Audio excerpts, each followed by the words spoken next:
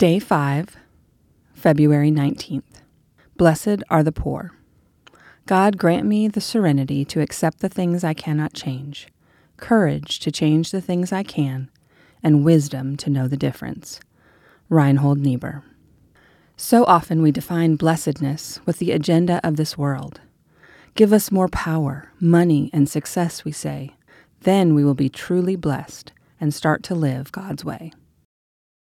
But Jesus says to us, if you want real blessings, go and practice the Beatitudes. These are the tools you will use. Be poor in spirit. Be people who mourn. Be meek. Be those who hunger and thirst for righteousness. Be merciful. Be pure in heart. Be peacemakers. Be willing to be persecuted and not fight back. Jesus begins these Beatitudes with a harsh reality. God comforts those who mourn. The Greek word used relates to the bitterest sorrow that life can bring. It is in that place that we realize our inadequacy and helplessness, for it is only then that we can reach out for help.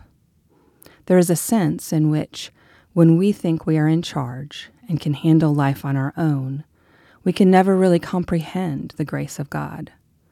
God begins our journey with the reality that we are incomplete and need help.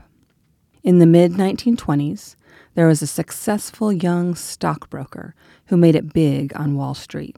He had it all, materially speaking: money, country club memberships, and wealthy friends. He also drank excessively. When the crash hit in 1929, he lost everything except his bottle of gin. His wife had to go to work, only to come home day after day, exhausted, to find her husband passed out on the couch again. He tried many times to stop drinking, but couldn't until, with the help of a friend who had overcome the bottle with strong spiritual guidance, this young stockbroker, Bill, began a process now known as the 12-step approach. Today, millions have found sobriety through this organization, co-founded by Bill, known as Alcoholics Anonymous. This great program is rooted in the spirit of the Beatitudes. Step 1 begins the process by admitting that one is powerless over alcohol and that God is our only strength. This first step is critical, and it is one of the most difficult. What a person is admitting is that alcohol has taken control of their life and they cannot fix the problem by themselves. It is admitting their powerlessness and need. This principle applies to all of life. The self-content and the self-satisfied will never experience God's comfort. The journey of faith begins with an admission: I can't. We can. We is us and God and the greater community of faith.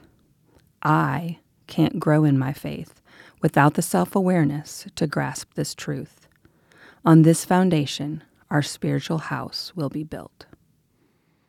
Thank you for listening to our Lenten podcast, The Blessing.